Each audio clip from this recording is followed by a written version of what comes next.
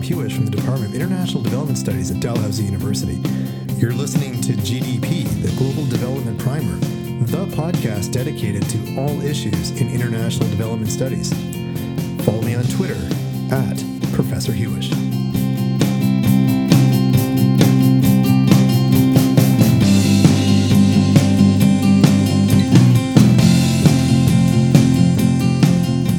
It's season 4 of the Global Development Primer podcast, and needless to say, we're starting this season in a state that no one saw coming. The COVID-19 pandemic. There are no bystanders to this crisis. It has impacted everyone on Earth in some way. And it presents a lot of important questions in international development studies about how to go forward. In season 4, we do talk about COVID-19 among other development challenges. And one community that has had to scramble quickly to deal with the pandemic is the university community. The pandemic came too far into the semester to have it canceled and not far enough to forego exams. Instructors, students, and administrators have had to move quickly to make sure that students could pursue graduation with the right levels of competency.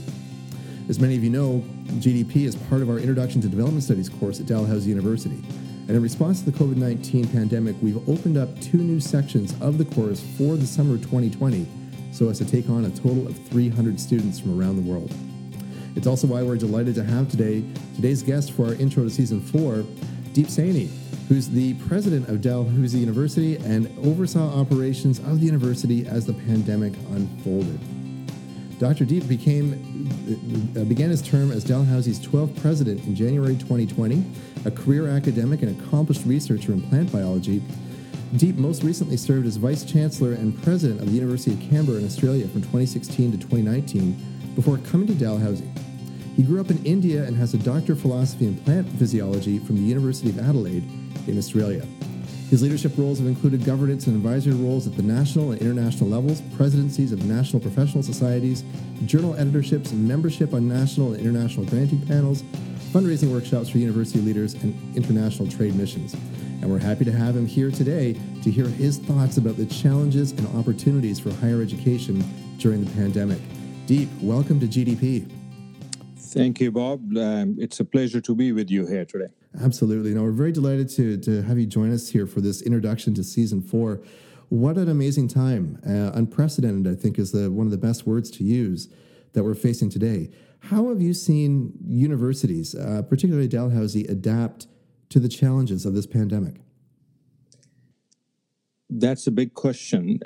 As you said rightly, the entire higher education sector has been in many ways turned upside down. Everything that was familiar has gone, and a new set of realities have become familiar now. And it's been only about 7 weeks since we started closing, and it already feels like everything is familiar and we've been in it for a long time. To answer your question, let me focus on Dalhousie because our situation is not unique. Everybody else is in the same boat. So if I give you some examples of how we have adjusted to this new reality at Dalhousie, that would also give you a sense of how the sector is adjusting. The first big thing that happened was that as this crisis came, we had to essentially move hopefully all the students off the campus because, we were like, I have compared our residences, for example, to cruise ships that are landlocked. And we could have had those kind of disasters on campus. So we have normally about 2,500 students in our residences on campus, and many more staying in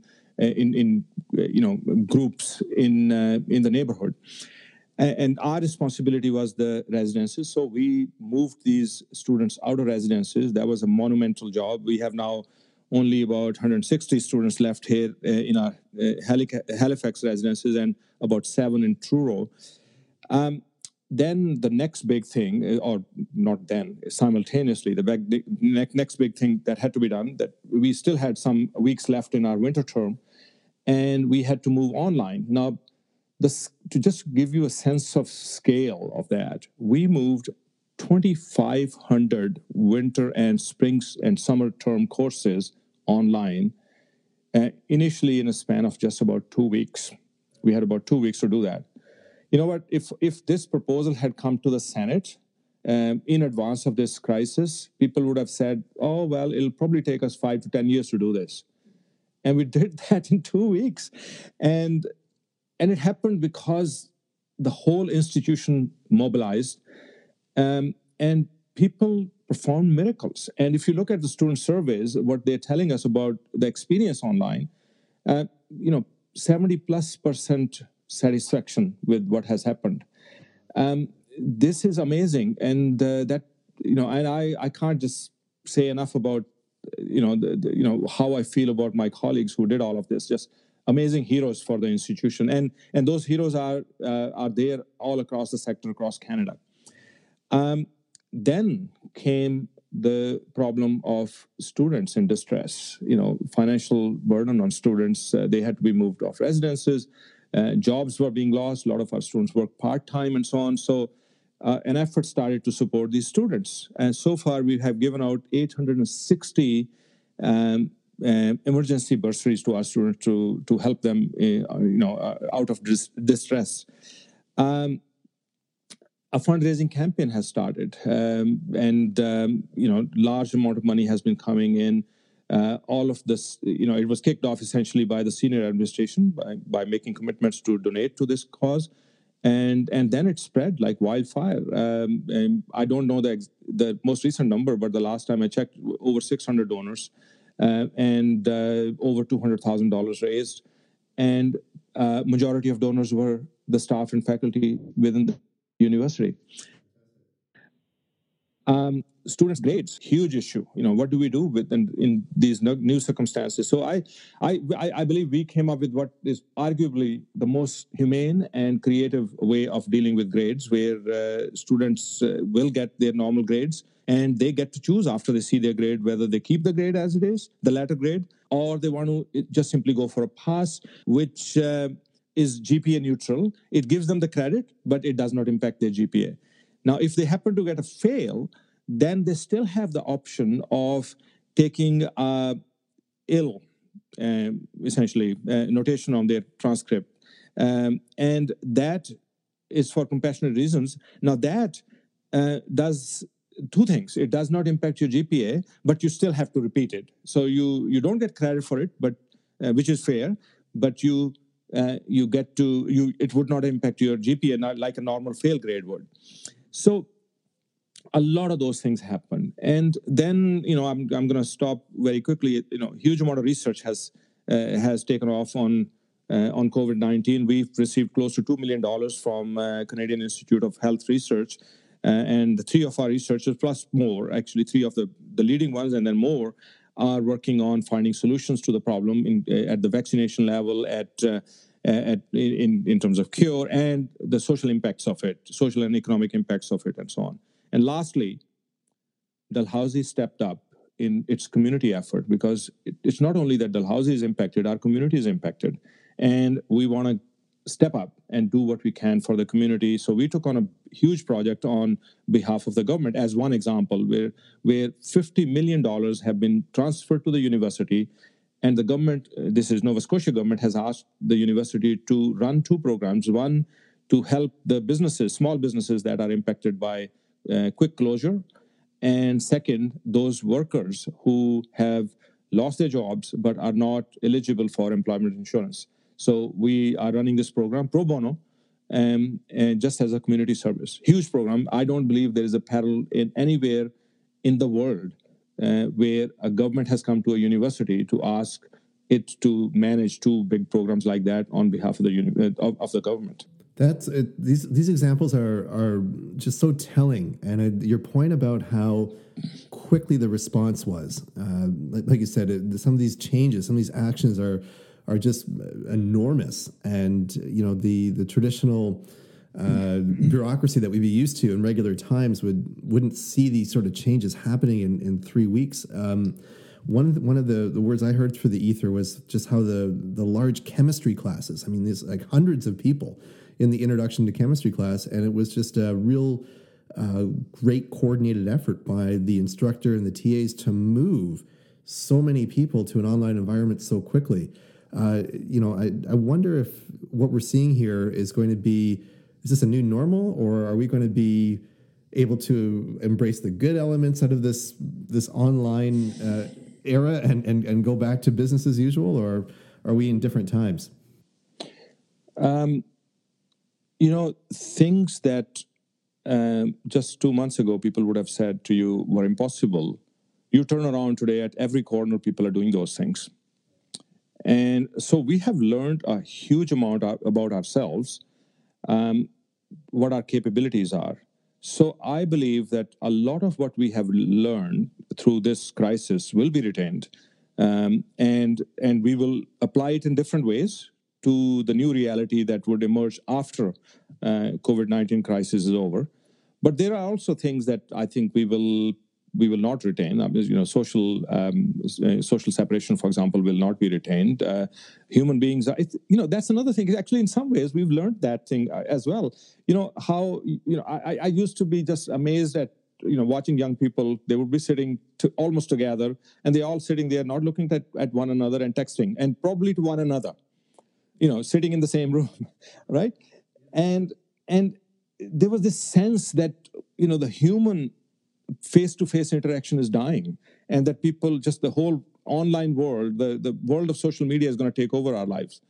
I think we have come to a stark realization that the real life actually happens in the real world and not in the social media world, and that we have this hunger for personal interaction. We want to hug somebody, we want to kiss somebody, we want to play with somebody, I work out every morning in my home gym now. I can't wait for Dalplex to open so I can actually work out there within the gym, and so on. So there are those things that will come back, and they'll probably come back with a greater and stronger and more healthy realization in the society that there's got to be a balance. So the short answer is yes, we will retain some of the things. We've learned the capabilities of the good side of online. I'll give you an example. Just last Thursday, we held a virtual town hall to connect the entire Dalhousie staff and faculty community. Now, 871 people logged on to that event. 871. The biggest town hall that I have ever conducted was about 350 people. And that too, because there was a major crisis that I had to address, and people were worried about losing their jobs, right? So they show up in that sort of a situation. But then the person who's sitting way at the back of the room, I can barely hear them when they ask a question. The interaction is so vertical in those situations. And to steal one of the terms you used earlier in our informal discussion, this online world has made the interaction very horizontal. So we had these 871 people asking questions, meaningful questions, very thoughtful questions, and getting direct reply, which is being delivered to each one of them essentially individually, because each one of them is looking at the picture as if we're talking face to face. Now, that is a new discovery that for me as well. And I tell you what, I will probably never go back to a face-to-face town hall, or at least not to a only face-to-face town hall. It'll be at least a blended version next time. That's fantastic. So, Deep, just in the last couple seconds that we have here, do you have any advice for students, say students who are taking this course, for example, or others, on how best to navigate these times so they can have a rich university experience going forward? Yes, a lot of advice, but I will be brief because a wise person doesn't give too much advice. First thing, beware of your safety, your health, and well-being, and not just with regard to COVID-19, but broadly. Health is very important. You got to stay healthy. Second, make a conscious effort to embrace what is good about new ways of learning. Don't just simply take it as something that you have to do, but think actively about what new ways have emerged. And I spoke about some of those, and embrace them actively and thoughtfully. Reach out to your instructors. All right, the role of the teacher is not gone in this world. You will not have all the information, but your instructors will be able to give you some essential information that you may miss out on. And the last thing I would say is, don't forget your friendships. Engage with one another, and grab a can of Coke. I won't say beer right now because that's not the right thing for a university president to be saying. But I would say grab a can of Coke or Sprite or something, and sit on FaceTime or something, have a chat, be friends, and continue to maintain your relationships. Those are great words, sound advice, and it's been great to hear your thoughts and opinions about overseeing this again, unprecedented experience in the university community. So we're certainly welcome to hear your thoughts and very positive reflections on this experience. Thank you very much, Bob. It's been a pleasure. Okay, take care now.